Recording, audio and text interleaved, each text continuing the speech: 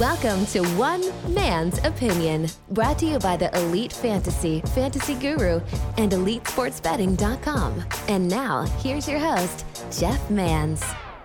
All right, welcome in, everybody. Indeed, it is another episode of your favorite podcast in the world. Well, maybe one of them. Close, top five, anywhere close.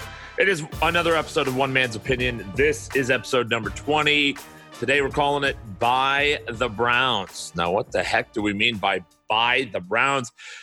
If you know anything about me, you know I like to talk football, and that's what we're going to do today. So you could probably circumvent, because you're all smart listeners, the Cleveland Browns. I'm buying in on them, and I'm going to explain why throughout the course of today's podcast. Appreciate you guys downloading it, the show. Appreciate your patronage, your patience, as it's been 8-9 days since I've recorded a new episode, but they're going to be coming fast and furious for you over the next couple days and weeks ahead as we dive full on into football season. That's not to say we're not going to have some fun. Of course, we're going to have some fun. Of course, we're going to talk some pop culture stuff. Of course, I'm going to go on rants and rampages. Of course, I will talk about the personal life and things that I've been through. So all that is coming down the pike. It will be happening. Today, we're going to talk some football, though. Indeed, this is episode 20. I am Jeff Mans, in case you just stumbled upon it. If you like what you hear, would appreciate you guys telling a friend. Download it. You hit that subscribe button. Like it. Give it a rating, whatever. Even if you don't like it, you don't like stupid voice, stupid face, whatever I'm saying. You don't believe what I'm saying. Whatever it is, we want your feedback here as well. You could follow me on Twitter at Jeff_Mans, M-A-N-S, the Jeff Mans on Facebook, Snapchat, Instagram, and of course, my favorite on TikTok, the Jeff Mans over on TikTok. That's right, 40-year-old man on TikTok. It's perfectly okay, people. Get away from the politics. Get away from the aggressiveness of Facebook, Twitter, and other social media outlets. Just have some fun on TikTok with me, the Jeff Mans over there. Folks, you know the draft guide, fantasy football draft guide, is available, fantasyguru.com. Early bird pricing is still there. My podcast listeners, the only promo code we are running anymore for any one of our sites is Radio20.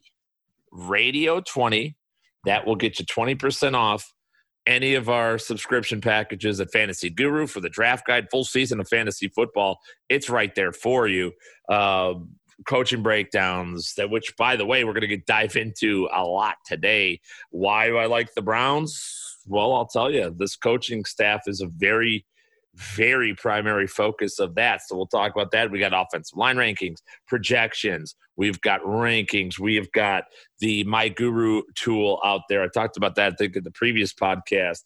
A draft room in which I am in several hours every single day. Our entire team of fantasy analysts are in there every single day, answering your questions, helping you in live drafting scenarios and settings. Again, full service. We've got podcasts, 50 strategy podcasts, all ready to go for you in the draft guide itself at Fantasy Guru. No extra charge for those live streams. You can see our adorable faces and interact live with us during a live stream every single week. Several of them. We got 3 of them a week now over there at fantasyguru.com, elitefantasy.com. Again, all things daily fantasy, our VIP package, $60 the rest of the summer. Every single sport we cover, including the return of Major League Baseball, NBA, NHL, every single sport. And again, only place you're getting a discount from the already lowered price is right here. Radio 20 is where you find that. And of course, EliteSportsBetting.com, all our sports betting, Formula One, poker, horse racing, NHL, NBA, Major League Baseball, KBO baseball, every single thing. Again, our team of analysts also bet on these games as well and have a tremendous track record. Over 80 units in the last 3 weeks alone by our PGA golf staff. How amazing is that? I'm not a PGA golf guy. I don't play DFS PGA. I don't bet on PGA. But our guys do. Get over there. Fried Egg Paulie. We call him Golfman Paulie. He and Real Frank Brank and the crew are just doing an amazing job. So check that out as well. All right. Let's dive into it. All right. I'm going to start this podcast off on a couple of levels. Yes, I'm going to dive into the Cleveland Browns. I'm going to talk about why, if I like them. I think it's already pretty clear I do, right? I titled the damn podcast By the Browns. Well, why would I say that? What if I did that? Maybe I should do that. What if I just named the podcast something and then talked about something totally different? Would that be nice? No, that'd be a shitty move. That'd be an asshole move. Speaking of assholes, let me start out the podcast talking about that.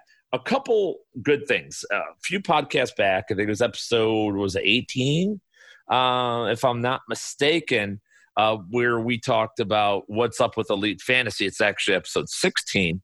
Talked about what's up with Elite Fantasy. A lot of you have been asking me questions on social media at Jeff_Mans, DJeffMans, on other places. What's going on with the site? What's going on with the company? We have seemingly lost a bunch of our top-end talent, and that's not wrong. We have lost several of our top guys.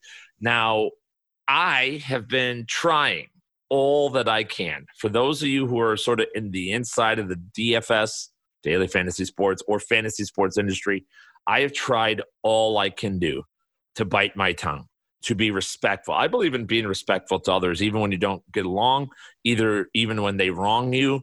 But there has been a lot coming out lately. A lot of people coming to me and say, hey, man, just so you know, this guy's saying this and that guy's doing this and what have you. And I think some of you are perfectly aware, and you see it on social media as well. And I just want to let you folks know, those who appreciate my advice and analysis and my candor and always being upfront with you. Yeah, I'm not being a coward. I'm trying to be respectful, but I think there's a line, and that line is getting dangerously close. I will tell you guys this, and I will promise you this. There isn't a fucking skeleton in my closet. The things that are wrong with me, you all know. You've been listening to me for 10 years on SiriusXM, maybe 15 years in podcast form, and reading the writings and things for 15 plus years. Maybe you read my newspaper articles back in the day. I don't know. However you follow me, maybe you're just friends or relatives. Whatever. You guys know me by this point. Some of you are new, and I understand. But people, my former coworkers, there's a couple former coworkers that are really great people, really good, went on, moved along, started their own company and stuff, and I'm so proud of those guys. I am proud of everybody who does what they want to do. But there are two, and those two motherfuckers are getting on my last nerve. Those two motherfuckers have done things that are unspeakable, that are absolutely against the law, that are very, very horrendous, terrible things. Okay? And I'm not talking murder, all right? Nothing like that. Jesus. But these are bad people. There's two really bad people. All right, and I'll let you guys decide. I'm not gonna, I don't need to say names yet, but I'm close. The next podcast, episode 21, you're going to want to hit that subscribe button right now, because you're going to want to know. Because I'm about to burn these motherfuckers very, very soon, because I cannot take it anymore. I wish everybody well, whether we get along or not, but I did nothing but treat certain people with dignity and class and respect. And there are times they have let our subscribers and customers down. They have let our fellow employees down. They have taken from our company. They have misled and misdirected our company, and they have done downright awful things. And now these fucking guys go out on social media and they want to talk tough. They want to pretend that they're the good guys. In case you two are listening, you're not the good guys. You're the bad guys. And the reason you should know you're the bad guys is that you know how scared you are of what I have to say, of the proof, of the evidence that I have contained, the screenshots that I have. You know it. And if you don't think I screenshotted the thing, contracts and different things that you've signed and done, and money that has been redirected, if you don't think that I did that, boy, you really underestimated me, pals. So let's just get that out of the way. This shit is coming down, folks. And for those of you who want to talk football, I'll get to it in a minute. But my last nerve has been struck, and it's about to go down. So at Jeff_Mans on Twitter, in episode 21 may just indeed be the time where I light the world on fire. Specifically, these two former elite employees. They are about to get scorched fuck in earth. There we go. All right. It feels good. Feels better. All right. Is everybody relaxed? Everybody good? All right. So what's going on? One thing I'll comment on also before I dive into the Browns and just get to it is the Cam Newton signing. That has happened since our last podcast. Cam Newton signing a 1-year deal with the New England Patriots. I think it's a tremendous signing for the Patriots. Obvious. Everything is contingent on Cam being healthy. But when you guarantee a player that's a former MVP of the league and really could have been 2-time MVP of this league, and you get him for the bare minimum contract with incentives that likely will pay him $2 million and could pay him up to only $7.5 million for a starting quarterback, you've done it. You've made a great signing. Even if he's not healthy, it cost you nothing for the Patriots. So I think it's a tremendous deal for them. Great landing spot, of course, for Cam Newton, a guy who he has immense talent, just needs that talent directed in the right spots in the right ways. And if he holds up, the Patriots should now be a legitimate Super Bowl contender again. Just like that. Cam Newton takes them to that level, assuming, of course, he's healthy. So I like it from a fantasy perspective. My latest rankings over at fantasyguru.com, I do have Cam outside of the top 12. So he's not a QB1 at this point in time. I have him at 14, just outside of the QB1 range. I want to see some health first and foremost, but I'm very excited by it. I'm very excited to see what Josh McDaniels will be able to do with him as well. So, great signing right there. I could talk forever about how little his contract is. Why is Nick Foles making $40 million and Cam Newton, MVP of the league, making $500,000? Like there definitely is some shadiness and some shitty things. I won't get into that. Not on this podcast. I'm not this episode, at least. I'm not going to dive into that. But I do like Cam in New England, and the fantasy upside is high-level QB1. Absolutely. He's only 31 years of age. He's not over the hill, still in his prime years. So do not, if you're in a 2-quarterback superflex league, do not underestimate him. Do not, for a moment, be worried about making him your number 2, possibly even your number 1 guy. That's the kind of, in a super flex league, having a guy Cam Newton as your 1, you can get away with that. And the reason you can is because he's got QB1 overall upside. He could be the top. He could outproduce Lamar Jackson and Patrick Mahomes. Could. I don't have him ranked there. I don't have him projected there quite yet, but he's a guy who could. So it makes sense if you wanted to wait and play sort of that waiting game in a 2 QB league while everybody else is zigging and picking up the tier 1, 2, and 3 quarterbacks. Wait, grab Cam as your first and then come back with it somewhere along the line and make maybe a Drew Lock or a Phillip Rivers or somebody like that, Kirk Cousins, a more stable piece. Somebody's a little bit more stable, make him your number 2, and boom, you're good to go. I would be okay with that, considering what you're likely getting in the first, second, third rounds at the running back and wide receiver positions. So there you go. All right.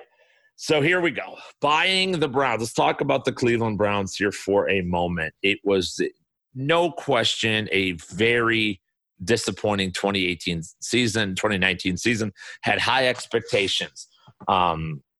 Came out of the gate, they're 2-2, got a couple of wins, beat the Baltimore Ravens. I mean, they spanked the Ravens, put up 40 on that defense and only gave up 25 to Lamar Jackson and company. It was looking pretty damn good, right? At 2-2, not so bad. You look at, they lost to Tennessee week 1. That's fine, and then you beat the Jets and the Ravens, a signature win. All right, we're good. Well, then things got ugly and they started going downhill. They didn't win another game until they squeaked out one in week 10 against the Buffalo Bills. Did beat the Steelers and Dolphins and started getting back into it, but fell apart in losses to the Steelers and Steelers, Cardinals, then Ravens and Bengals to close it out. And that was pretty much the end of the Freddie Kitchens era. Cleveland had a very talented roster last year. Very talented. All right. Baker Mayfield and Odell Beckham and all that. That was a talented roster. But here's the problem. And this is why I spend hours and hours and hours every year breaking down coaching staffs. Coaches make football teams. It's unlike many sports. It's not like Major League Baseball, where a manager is just sort of a daycare worker. Daycare workers are important, of course. My wife was one for 17 years.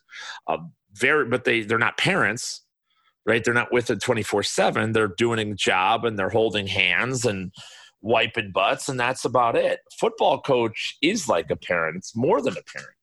A football coach is a parent, a clergyman, a daycare worker, a local town mayor, all wrapped up into one.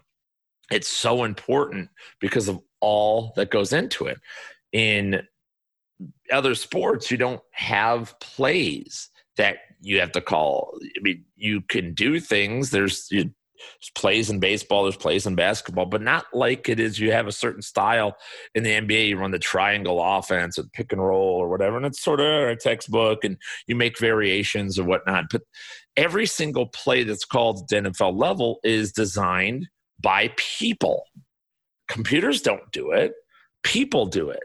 And people decide on personnel groupings and packages and formations. You have to draw up what your formations are, what your plays are, what's the snap count, who runs which directions, how many of each do you have on the field, then which people, which actual humans do you put in those spots, in those X's and O's. I mean, it's a complicated procedure, and every single play consists of that. Coaches mean a ton. Freddie Kitchens was not ready. He was not ready to be a head coach. He did well at the end of 2018. A lot of coaches do well when nobody knows what to expect, and he's the new blood, and he's younger and more hip than Hugh Jackson, and the quarterback liked you, and all the things were going right. But when he started from scratch, Freddie Kitchens, bottom line, did not have this team ready to play, did not have it disciplined. Baker Mayfield, every fucking game, came out talking nonsense, talking against his teammates, talking against the other team, officials, coaches. He was very immature. And you need to look no further than the quarterback, a young quarterback, when your head coach doesn't have control of the football team, as Kitchens didn't. And Baker was all over the place, all over it. Now, I like Baker Mayfield.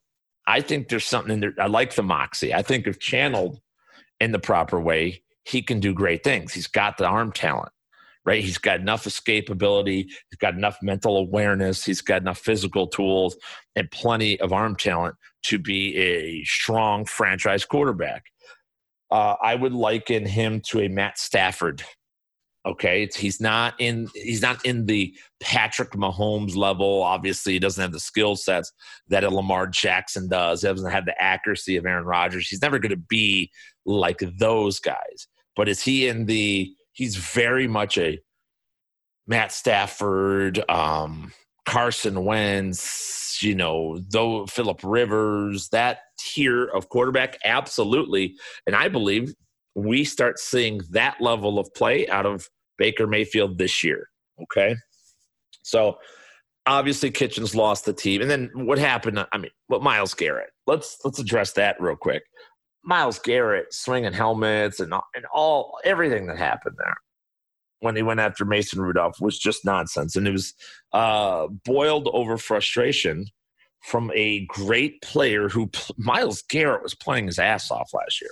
He was playing very well, but had nothing to show for it. The offense wasn't producing. The rest of the defense weren't producing. It just didn't work out. And that frustration boiled over in that, week 13 Or no, it was the week 11 loss, and then they came back and or win, I should say. And then they came back at Pittsburgh and lost that game. So, Myles Garrett boiling over, obviously he would have been a big help down the stretch to this Cleveland team to possibly make a run for the playoffs last year. But they finish at 6-10. Kitchens is gone, and that's that. So let's dive into the Cleveland Browns, as I have in the coaching breakdowns over at fantasyguru.com, okay? And I've done it with every single team. But it really all starts at the very, very top. And the very top of the Cleveland Browns organization is the owner, Jimmy Haslam, right? Jimmy Haslam's a guy who's desperately trying to do anything he can to bring a winner to Cleveland. It is his sole mission right now to do. And he has done – it's weird because he doesn't have basic football. He is football understanding, but not – he thinks everything's done by committee and bringing in focus groups. And those people, we all have those people. We all know. Maybe they're your parents. Maybe it's you. Maybe it's an aunt or uncle or a coworker, and they can't make a decision without getting input from 50 different people. For a lot of people, especially a lot of very successful people like Jimmy Haslam, that works out. It just works out sometimes. And, that's the approach that he has taken here with the Cleveland Browns. Going into 2 years ago, if you remember, it was 2 years ago, the Hard Knocks on HBO, where they had general manager John Dorsey was a big part of that. Now let's examine this for a second. John Dorsey is a guy who put a lot of this talent onto the field for the Cleveland Browns. He was tagged as being Haslam's guy and being the general manager, sort of relieved Sashi Brown and all that. And Sashi Brown, by the way, was the Mr. Analytics guy, and brought in again, with under Jimmy Haslam, and Sashi Brown didn't work out because he hires Hugh Jackson, and his approach didn't work. Now Jimmy Haslam, the owner, has not forgotten about those roots. Some people think, they took a turn. They went to the old football guy approach instead of the analytical approach. No, they really didn't. The Browns have one of the biggest analytic departments in the National Football League. And again, I talk about that every single analytics department in my coaching breakdowns. They got guys like Paul DiBattista, who for Major League Baseball, he's actually the chief strategy officer now for the Browns, where DiBattista come from the world of baseball. You remember his character is played by Jonah Hill in the movie Moneyball. And so you've got him, you've got the new general manager, Andrew Barry, you've got football administration, Chris Cooper, you got some really analytical, smart, sharp minds, Ryan Grigson, who's an advisor here, you've got research and data and strategy departments throughout the organization. So they're very, very on top of the modern age of National Football League and analytics and doing the right thing. And that has been a big Jimmy Haslam point from the beginning since he bought the team. And so that element is still here. Now, John Dorsey was sort of the old football coach, guy, former player, sort of knows the locker room, could tell a player when he sees it, and comes from a scouting background. So John Dorsey is a guy that was the director of football operations and player personnel for the Seattle Seahawks after Mike Holmgren left. See, he was with the Packers and was a college scout, and then left with Holmgren, built that team up a little bit, went back to the Packers when he got an upgrade there as director of college scouting, eventually the director of football operations, won a Super Bowl as such, then went over to Kansas City. Oh, that's interesting. Kansas City. Well, what did he do in Kansas City? Did he do anything good in Kansas City? Yeah, he did do good stuff in Kansas City. He hired Andy Reid. That's pretty good. Pretty good little move there. Recruited Andy Reid to, when he got fired, relieve the duties in Philadelphia, brings him to Kansas City. Oh, John Dorsey drafts a 5th rounder named Tyreek Hill and a 3rd rounder named Travis Kelce and trades up, or doesn't even trade up in the first round. Wait, he did trade up. Patrick Mahomes. Yep, all brought in by John Dorsey, all identified and brought in by Dorsey. Interesting. Then Dorsey gets the job in Cleveland. He comes to Cleveland 2017, and there you go. He drafts Baker Mayfield. Baker Mayfield was a surprise pick, just as surprising as the Mahomes pick, really. Kind of identified, same type. That, he had the first overall pick in 2018 after bottoming out in 2017 and went with Baker Mayfield when there's other quarterbacks that were on the board and sort of surprised some people with that. He goes and gets Denzel Ward, shutdown corner from Ohio State, Nick Chubb. He finds Antonio Callaway late in the draft that year as well. He was supposed to be his Tyreek Hill type with some off-field problems. Callaway obviously couldn't stay clean and now has been jettisoned from the NFL. But he goes and acquires a ton of talent all of a sudden. All right. He goes, recruits Jarvis Landry. He gets Odell Beckham to pair with Jarvis Landry. I mean, and don't forget, Myles Garrett was his first round pick in 2017 when he came aboard. So John Dorsey put together this roster.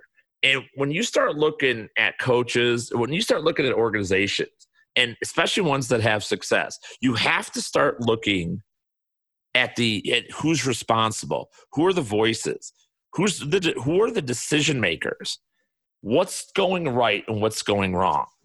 Okay. And for when I say New England Patriots, tell me who's responsible for their championships. If you said Tom Brady, I'm going to put my slipper into your face. No, it's not Tom Brady. It's Bill Belichick. All right. When I said the name Bill Parcells, who comes to mind? Who's responsible? Oh, Bill Parcells was the coach. Bill Parcells didn't win shit without Bill Belichick. Go look at those Belichick defenses in the Giants those years, even with the Jets. Go look at them. Belichick defenses were fantastic. You dive into those games, those playoff games against the 49ers in 86 and the Redskins in 91 and all these games that they were outmatched. The Giants were outmatched, and Bill Belichick came up with a creative, great game plan, got over the hump, and went to the Super Bowl. They won the Super Bowls. He's done the same thing in New England. Okay, he's the guy responsible. You start looking at it. It's the way everyone loves Sean McVay, and he's a young kid. He's hip, and he's got a good haircut, yay. But he also had a lot of success. Go look at Sean McVay back in 2012. With the Redskins. Why did RG3 and Alfred Morris do well? Are they great players? No. They had Mike Shanahan, Kyle Shanahan, Sean McVay, and a tremendous coaching staff. Start looking at players that, for general managers, for owners, they need to be tasked with building an organization. Do they embrace analytics? Do they embrace modern thinking? Are they old school? Are they new school? Whatever it is. When it comes to general managers, can they identify talent? That's their job. There's two major things with general managers. Can they identify talent? Can they pick out talent? And that means on free agency, and not I'm going to go sign, whatever the biggest price free agent is that day. No, that's not what we're talking about. Talking about they went out and got a guy that's perfect for their system, got him wasn't highly sought after, maybe he's an above average, he's an all-pro player, but a Jarvis Landry, okay? Jarvis Landry is a perfect example of that John Dorsey brought in. And you start tracking those hits and misses, and you start thinking to yourself, holy shit, this guy's been in 3 organizations, he won Super Bowls at 1, responsible for the second Super Bowl in Kansas City. And then, unfortunately, John Dorsey may miss a Super Bowl here in Cleveland. That's right, I said it. Not this year. Maybe not this year. We'll see. So John Dorsey, ability to develop and identify talent and put it on the field, pretty freaking good. Pretty good track record right there, okay? So that's that. So now, obviously, Dorsey's gone, though, in a miserable time, and now you got Andrew Berry, who is there as well. Well, where did Mr. Berry come from? Well, scouting director, Indianapolis Colts. Oh, boy. Did well putting talent around Peyton Manning, didn't he? Yes, he did. did pretty well when he was their pro scouting coordinator and drafted Andrew Luck. Yes, he did. Yes, he did. Vice president player personnel for the Browns. That's a great thing. Harvard educated, by the way. Very, very embracing of analytics and everything else. Okay. Youngest general manager in the NFL. I think he's 32, 33 years old, something 34 maybe at the very oldest, somewhere in there. I know he's the youngest in the National Football League. Builds the analytical department, goes out and hires another young head coach himself, and Kevin Stefanski. Now, Kevin Stefanski, another very young coach, 40 years old, 38, 39 years old. Kevin Stefanski, 38 only. Holy shit. Younger than I thought. Been around a while, though, with Stefanski. He is a sort of a football lifer, if you will. Played at the University of Pennsylvania. He's been in the Minnesota Vikings organization for so long. He's actually coached on in both sides of the football. He's coached individual position groups, quarterbacks, tight ends, running backs. Was offensive coordinator who called plays, offensive coordinator who didn't call plays. Now, a thing to know about Stefanski, and if you read my coaching breakdowns normally, and you did last year, and even if you do this year, you will know, and I will say the negatives right here, he was not the architect of that Vikings offense.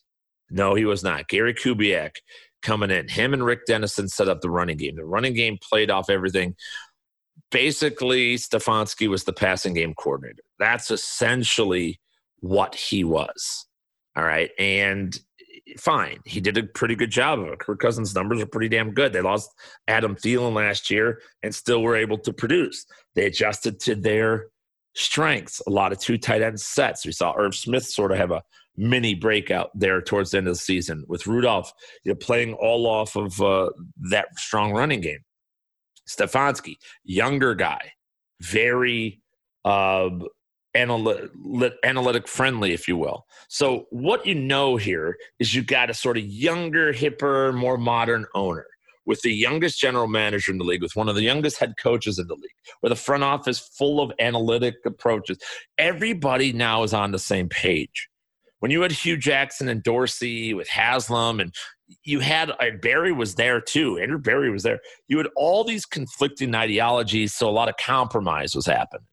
It's like when you want Italian, your wife wants Chinese, and you guys end up going out and getting a burger. It's like, well, not wrong with a burger. You're fine. Burger, fine. But it's not what either of you wanted, right? That's what the Browns have been. The Browns have a ton of talent. So Stefanski, he's a placard. He is a placeholder type head coach. He's a guy who has experience, can rally the troops, can identify with players and the front office, a great bridge to there. Not a heavy scheme guy necessarily, but he has this history in Minnesota, and he had incredible success last year learning from Gary Kubiak and Rick Dennison. So they come in here, and in case you guys have been asleep during this whole quarantine time, your boy Pappy Mans hasn't been. Pappy Mans been researching what kind of offense they're going to run. Pappy Mans got a hold of some good data and information with the Cleveland Browns. They are going to run West Coast outside zone scheme. Boy, pretty damn similar. Go look at Kubiak. What do you run in Denver? What do you run in Houston? What do you run in Minnesota? Oh, there you go.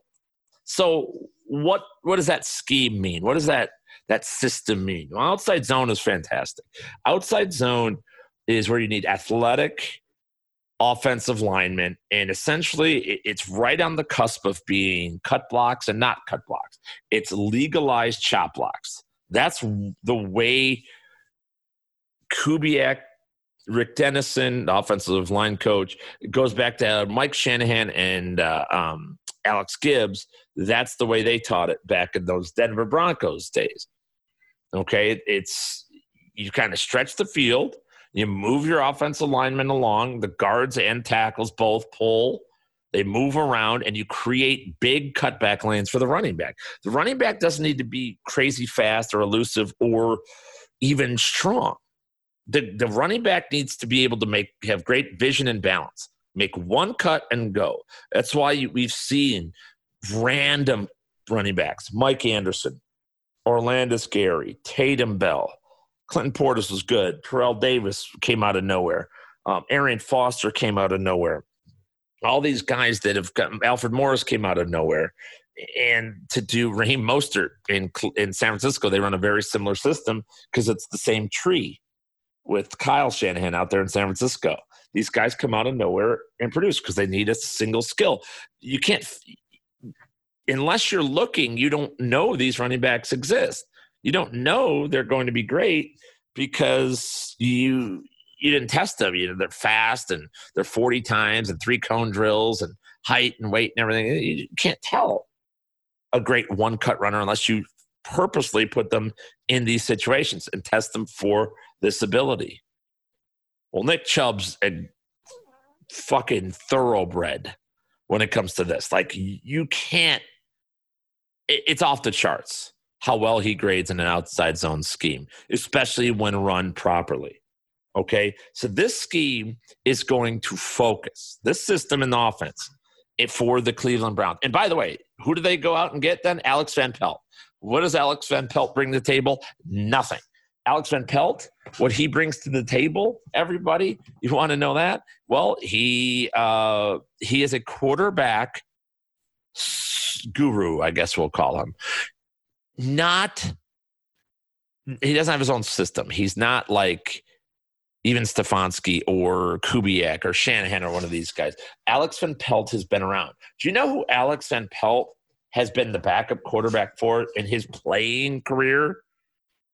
You realize that he's been Jim Kelly for years, the backup to Jim Kelly. How about Joe Montana? Anybody ever heard of him? Pretty fucking good. How about Aaron Rodgers? How about being Aaron Rodgers' positional coach? How about that? Pretty good. All right. How about winning, going to Super Bowls with those Buffalo Bills teams, as a coach then? He is very, very well versed at quarterback speak and relating to young quarterbacks and developing quarterbacks as well. All right. And it's the perfect coach for Baker Mayfield. Van Pelt is going to slow Mayfield down. The scheme is that Kitchens was trying to run a spread offense, trying to throw all kinds of formational changes and all kind of motion, everything. They're not going to do that.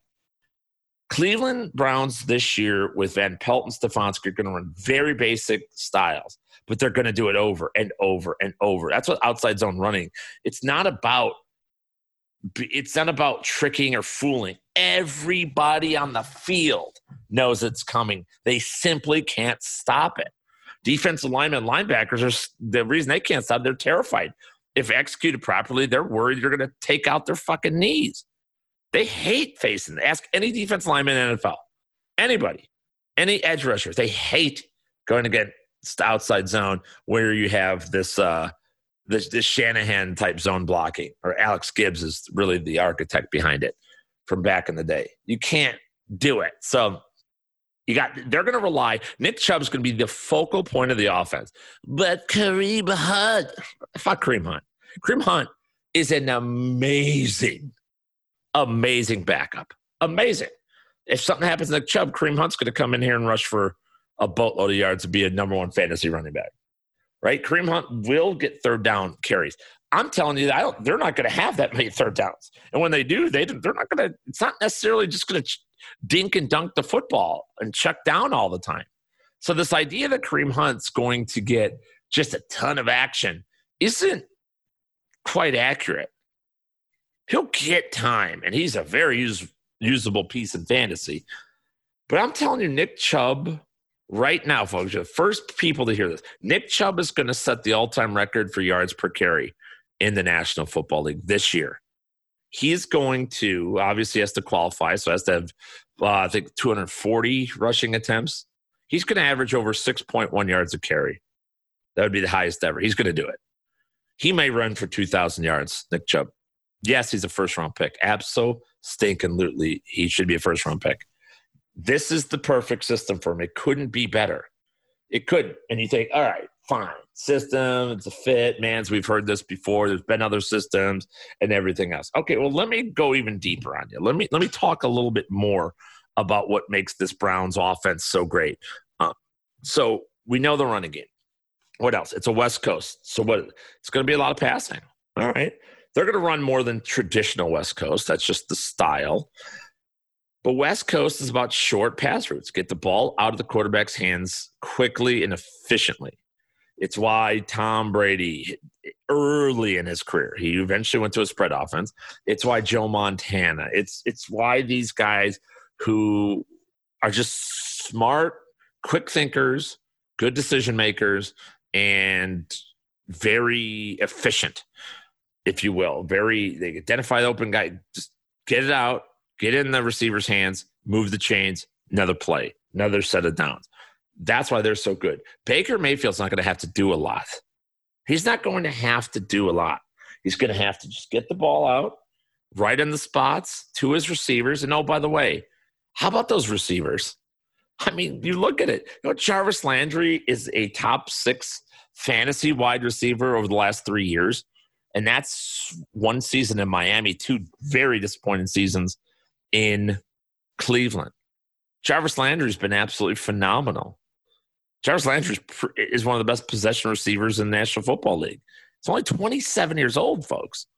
27 years old. His targets have been 112, 166, 131, 161, 149, 138. That's for two shitty teams, terrible teams, Dolphins and Browns.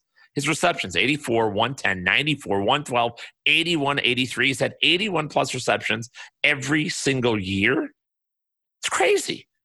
Yardage total, 758, by the way, in only 11 starts his rookie year. 1157, 1136, 987, 976, 1174. Jarvis Landry is going to thrive. Quick routes, get open, which he's very great at. Catch the football, which he's got amazing hands. Great possession receiver. That's all Baker has to do. Move the chains. Give the ball back to Chubb, run outside zone. Chubb will hit a home run or pick up 6, 7, 8 yards. Second and short, do whatever you want. It's perfect. And not only that, what about the offseason moves? What about the offseason moves of the Browns? Maybe you guys weren't paying attention. They went out and they have David Njoku, a first rounder from a couple years ago, who has been an absolute red zone weapon for this team when healthy, got hurt last year. But they go out at tight end and get Austin Hooper. Austin Hooper, all he's done the last 3 seasons in Atlanta is go out and catch 80 or 70 plus passes every single year.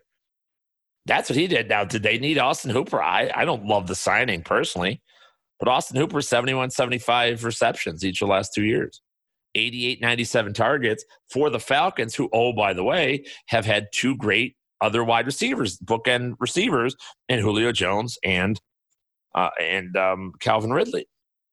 So as a nice possession type receiver, he doesn't hit home runs. He only has had 4 and 6 touchdowns the last 2 years, 660 and 787 yards. So it's not big yardage, but he's the perfect guy. Now you could all of a sudden, and oh, by the way, what did we learn when we talked about Stefanski and what happened? What really helped with the Vikings last year is the development of Irv Smith, having 2 tight ends running the 21 personnel. You could run out of that. And when you do, you could be very, very effective. And you got 2 very good pass-catching tight ends here that you can line up on the line. You could use motion and split them off wide. Hooper has lined up in the slot plenty the last 2 years. I think, like 18% slot rate, pretty decent. In Atlanta, they'll use them more out of that. He absolutely is the body type to split out in the slot. You can run out of that formation. You can pass out of that formation. Gives options to the quarterback and very effective, good, efficient options too. So that's another weapon that the Cleveland Browns have. And notice we haven't even talked about probably their biggest home run threat, and that's Odell Beckham Jr. Odell Beckham Jr. I have ragged on him for years because he is big player nothing. He's big game or nothing. But what have I talked about this entire time with Cleveland? They're going to be crazy productive and efficient running the football. They're going to pick up, make quick decisions, get the ball out of Baker Mayfield's hands quick, simplify the offense, move the chains. And, oh, by the way, they've got this unbelievable downfield threat, run after the catch threat, slant over the middle threat to take it to the house, and Odell Beckham. You got 2 home run hitters, 2 of the most prolific in the NFL, and Nick Chubb and Odell Beckham, in one offense. You don't need to be crafty and crazy and all the shit that Freddie Kitchens was trying to do. You have the horses. Now you need to let them run. Great play design or lots of tomfoolery with motion and all that stuff is great when you need it. When you have Adam Thielen as your receiver or some other just slow one-dimensional type wide receiver. When you've got Beckham and Landry and Chubb, line up and let them rock. Let them go. I haven't even talked about my favorite part of this Cleveland Brown offense yet. I haven't even talked about it.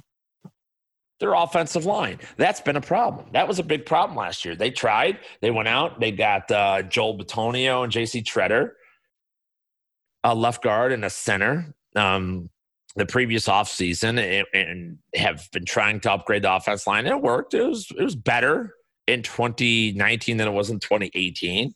It's been a major problem. This offseason, folks, if you haven't been paying attention, that's one of the reasons you were probably speculating why I like the Browns. They went out and got he's number 6 run blocking tackle in the National Football League, Jack Conklin, from the Tennessee Titans. Sign him to a big deal. He's going to play right tackle. Who's Jack Conklin? He's the guy who blocked for Derrick Henry last year in Tennessee, last couple of years. Jack Conklin is a very good perennial all-pro right tackle. Massive upgrade. Massive upgrade to what they had last year. Who did they have? Was it Chris Hubbard? Can't remember who they had last year, right tackle. It's blanking me. But that is fantastic. So, okay, when you add an all-pro caliber guy like that, and at this time last year, I was all about Derrick Henry. Those of you who are Fantasy Guru subscribers or follow me at Jeff_Mans on Twitter know that. He was in my manifesto on Fantasy Guru. I had a second-round grade on Derrick Henry, very high second-round grade. He was a fourth-round ADP. Everybody in our site got Derrick Henry, and we won championships with him. Why did I love Derrick Henry last year? He's going to score 16 touchdowns? No. They added Roger Saffold, left guard. They had Taylor Lewan, left tackle, Roger Saffold, left guard, and Jack Conklin, right tackle. 3 all-pros along the offensive line. Fantastic. And then you get a bruiser like Henry. That's why the Titans ran the ball so damn much. They could. And look at the Titans went out. They knew they lost a great one in Jack Conklin. They just couldn't afford it. So they spent their first-round pick on Isaiah Wilson, trying to make up for that loss. Now, rookie tackle doesn't equal a guy with that kind of experience. I'll take Conklin every day there. So it's a huge get. Well, the Browns also used their first-round pick on the player that I had. He is the most NFL-ready left tackle by a mile, one of the better pure left tackles in the game to come out in years from the University of Alabama, and Jedrick Wills. The absolute best left tackle. Now, I ranked Mekhi Becton ahead of Wills as offensive tackle going in the draft. The reason I did so is because Mekhi Becton was he's a landmass. The guy is an island. He's the biggest, most athletic player we've seen come out in the offense line in a decade, at least. But Wills is the most polished, and Wills was a tremendous get for this Browns team. There's no weaknesses on offense, folks. Not only all that, you got real significant depth here. Because they drafted a guy like Nick Harris, who was a great run blocker, a 5th-round pick this year as well. You got Chris Hubbard, Kendall Lamb, who are depth at the tackle spots, who could start in the case of emergency, aren't that bad. You've got Hooper and Njoku. You've got Chubb and Kareem Hunt. You've got Baker Mayfield and Case Keenum Case Keenum was a pretty, guy who did very well in Minnesota. Oh, wait a minute. Who was in Minnesota? That's right, Stefanski. Do you see the symmetry? Do you see how everything has fallen exactly in line with the Cleveland Browns? If you don't, it's okay. That's what my job is. It's what I'm here for. I'm hoping, I'm breaking this down properly for you guys and that you're understanding, holy shit, I need to get some Cleveland Browns. There will not be a fantasy draft in which I don't have a Cleveland Brown on my team. Now, maybe that's Baker Mayfield and Odell Beckham. Maybe it's Nick Chubb. Maybe it's just the one share of Landry. Maybe I end up with an Austin Hooper share. I'm going to have a Brown in every draft I'm in. I'd be stunned if I didn't. And the great thing about the Browns and why I'm deciding to do this podcast so early in the season after I've broken down everything, but I want you guys, those who download the One Man's Opinion podcast, I want you to go out and bet on them now. Bet everything. Bet the overs on literally everything Cleveland Browns. Right now, they have a win total of 8. You can get them just about everywhere for 8. I have not seen 7.5 for a while, not since the draft. I think the Sharps are starting to keep that. I have a feeling it's going to go to 8.5. They're going to win more than 8 games this year. It's a tough division. The Ravens, Steelers with Ben Roethlisberger's back. No doubt it's a tough division. Bet that. Bet over passing yards on Mayfield. Bet over rushing yards on Nick Chubb. Bet over receiving yards on Odell Beckham Jr. All of it. They are going to smash. This offense is going to smash. Now, defensively, all right, there's a lot with defense too. I'm not going to get into the defense side of the ball too much, but I do have to tell you their defensive coordinator, who do they go out and hire? They went out and hired Joe Woods. Now, who's Joe Woods? What is Joe Woods? I don't understand. What does he do? Oh, well, Joe Woods. Pedigree of winning. Again, another one. Studied. He was with Minnesota for a long time. He and Stefanski knew each other very well. He was a defensive backs coach for one of the best defensive back coaches in Mike Zimmer in Minnesota. Spends a year in Oakland. Fine. Whatever. But he still got Charles Woodson at 150 years old to have an all-pro season. Then he goes to Denver, wins a Super Bowl, defensive backs coach. Remember that 2015 season? Does anybody remember Peyton Manning was kind of shot? He was great in 2014. Then he gets hurt in 2015. Brock Osweiler's to come in. And remember that defense? It's the defense, and Von Miller got all the credit and everything. Well, go look closer. I did. That defensive backfield was the fucking nuts. Turnovers, tackles, coverage, fantastic. Then he becomes defensive coordinator for the Broncos for a couple of years. All right, 2 really good years, 2017, 2018. Broncos weren't good, but defense, those numbers were pretty damn good. Stops the pass. Where did he go last year? Let me, before, Joe Woods left Denver after 2018. He went to the NFC. What NFC team's defense kind of came out of nowhere last year and did amazing? I'll wait for your answer. The 49ers. That's right. He was the defensive backs coach and passing game coordinator. Robert Saleh got a ton of credit, and rightfully so. Did great. Nick Bosa came in, all that. But how the fuck can you tell me, as a DFS player, how in the world do you take corners that were trash? Akello Witherspoon, Kwan Williams were 2 of the worst cover men in the National Football League in 2018. How? I targeted against them every week, and I won boatloads of money doing it. How do you take those 2 and a 55-year-old Richard Sherman and become the number 1 defense against the pass? Well, if you said, well, they greatly improved their pass rush because they had DeForest Buckner and they bring in Nick Bosa, I'll accept that answer, and you're a very smart person. But the secondary held its own too, and that's Joe Woods. Joe Woods is going to get the secondary of Cleveland in order, and that's a problem. They have a lot of talent here. I mentioned Denzel Ward. They have Carl Joseph, from old safety from the Raiders, Greedy Williams.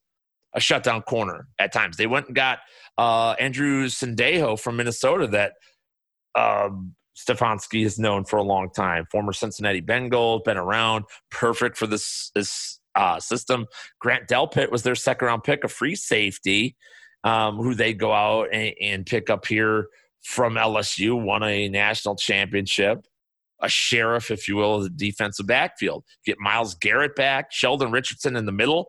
Oh, where's he from? Oh, he spent time in Minnesota, didn't he? Yeah, he did. Olivier Vernon, 2 pass rushers, 2 legit edge rushers now. This defense is in great shape. This defense is in great shape. You still don't believe. You still don't believe in the Cleveland Browns. Okay, let's go through it. I'll walk you through it. How about this, everybody? I've got my projections. I've got all my projections for the entire 2020 NFL season. I got the player projections for fantasy over at fantasyguru.com. But I've got every game mapped out. Every game. Let's go through the Browns season. They open up division rival game against the Baltimore Ravens in Baltimore. Well, that's a loss. It's a loss. Yeah, I think the Browns could beat Baltimore. I don't. Baltimore, great team. Love the additions of Calais Campbell. Devin Duvernay gives Lamar Jackson another weapon. If he decides to throw the ball, it's going to be tough to shut that down. They're going to lose that game, no doubt. 0-1. Shit. Maybe I'm wrong. Next game, Cincinnati Bengals at home. Yeah, that's cannon whoop ass. They're going to whoop ass. Another home game next week, Washington Redskins. Boom. 2 wins, right? We're 2-1, looking pretty good. Next week, week 4, at Dallas Cowboys. Ooh, Mike McCarthy's there.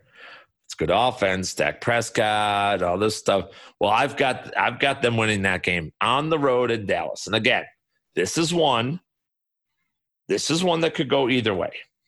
Put an asterisk on this, say, all right, this could go either way. It's a tough road game for sure. But Dallas Cowboys lost Travis Frederick along the offensive line. They've had injuries on that line for a while. They're unsettled with Dak Prescott right now. Zeke's another year older. That defense sustained significant losses last year. Not the same defense, even close. So this one will probably be a shootout, and I have it as such. I have a 31-25 game here for that game. Yeah, 56 total. But I have Cleveland winning that game. All right, fine. Next week is at home game against the Indianapolis Colts. Colts are good. Colts are real good this year. All right, that's a home game against Indianapolis. Absolutely winnable. This could be an AFC Championship preview. What do you guys think of that? That's how highly I think of the Indianapolis Colts. I got this one as a loss. They're going to lose that game. All right, so they're going to lose that game. So where are we at? We are at 3-2. Go on the road next week. They face off against the Steelers on the road. Tough game. Steelers defense good. Ben Roethlisberger is back. Whoops, they lose. 3-3. Shit. Mans, you're killing me here. Big deal. They beat the Bengals and Redskins, and I don't even think they're going to beat the Cowboys. I think they're going to be 2-4, Mans. Blah, blah, blah. Well, how about this? Another game. You know what comes nice? A nice little matchup against Cincinnati. In Cincinnati, but they'll win that game. They will win that game. They're 4-3. Las Vegas Raiders at home. Raiders are improved. Gruden, it's always a tough out.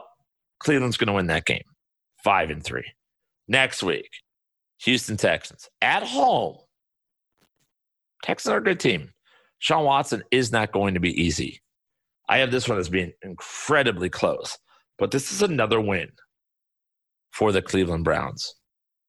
That's another win for them. 6-3. Home game next week against the Philadelphia Eagles.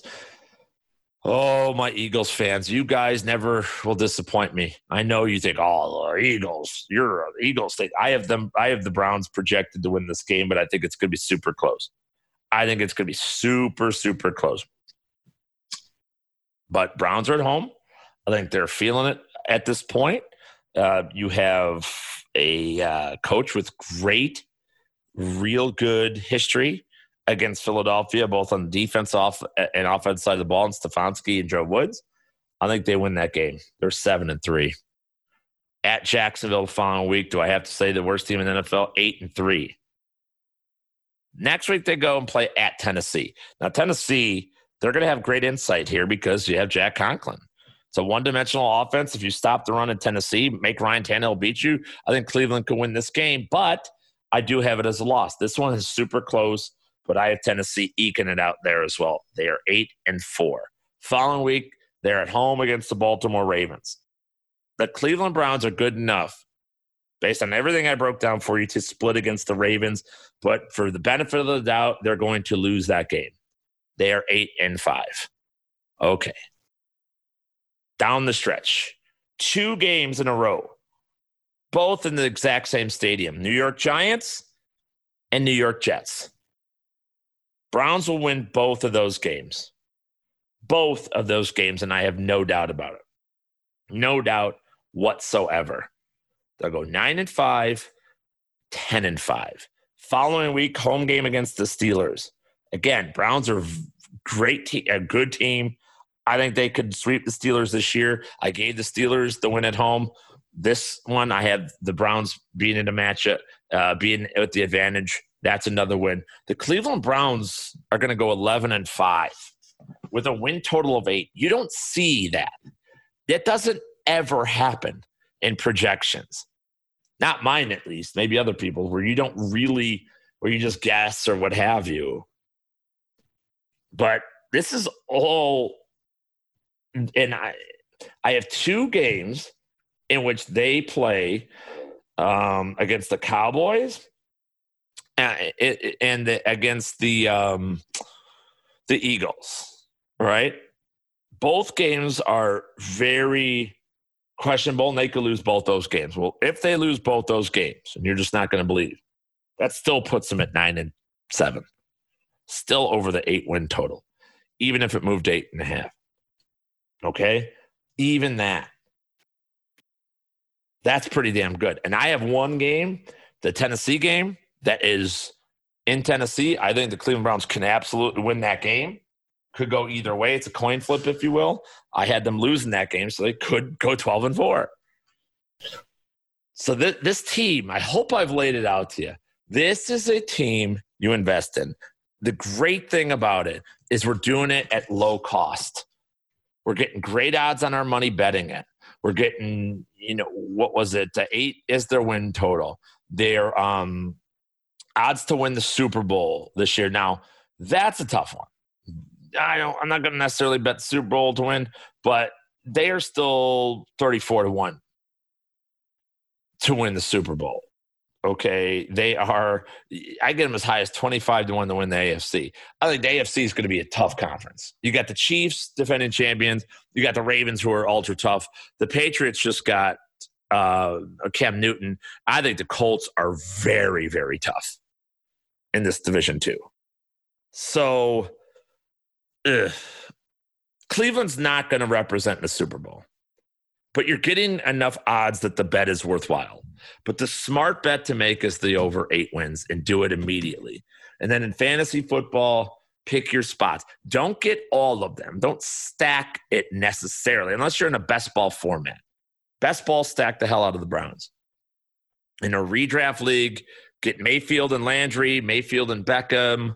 Get a combination. I have no problems going that route. If you just want to, if you buy in, but you're not all the way in, just grab Baker, just grab Odell Beckham,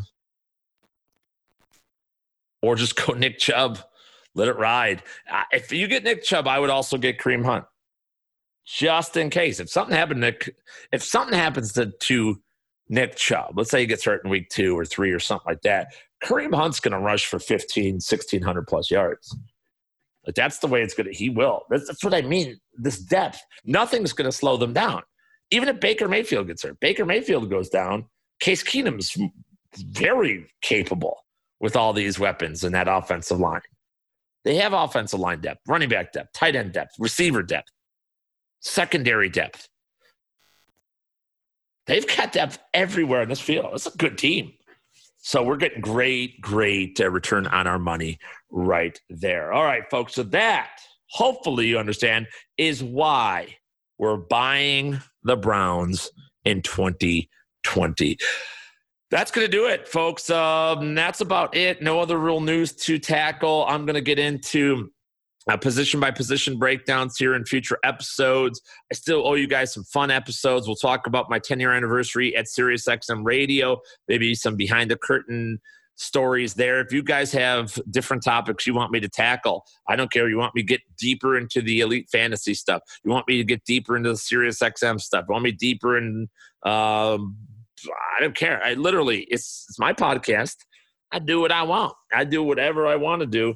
It's up to you guys, the listeners, those of you who subscribe and download. That's what I'm doing this for. If you want to hear my takes on anything in life, hit me up at Jeff_Mans, MANSD, Jeff Mans on Facebook, Instagram, Snapchat, and of course, my favorite TikTok, the Jeff Mans over there. Folks, buy the Browns in 2020. Of course, if you disagree, that's okay. Why? Because this was one man's opinion. We'll see you next time, everybody. Have a great one. Deuces!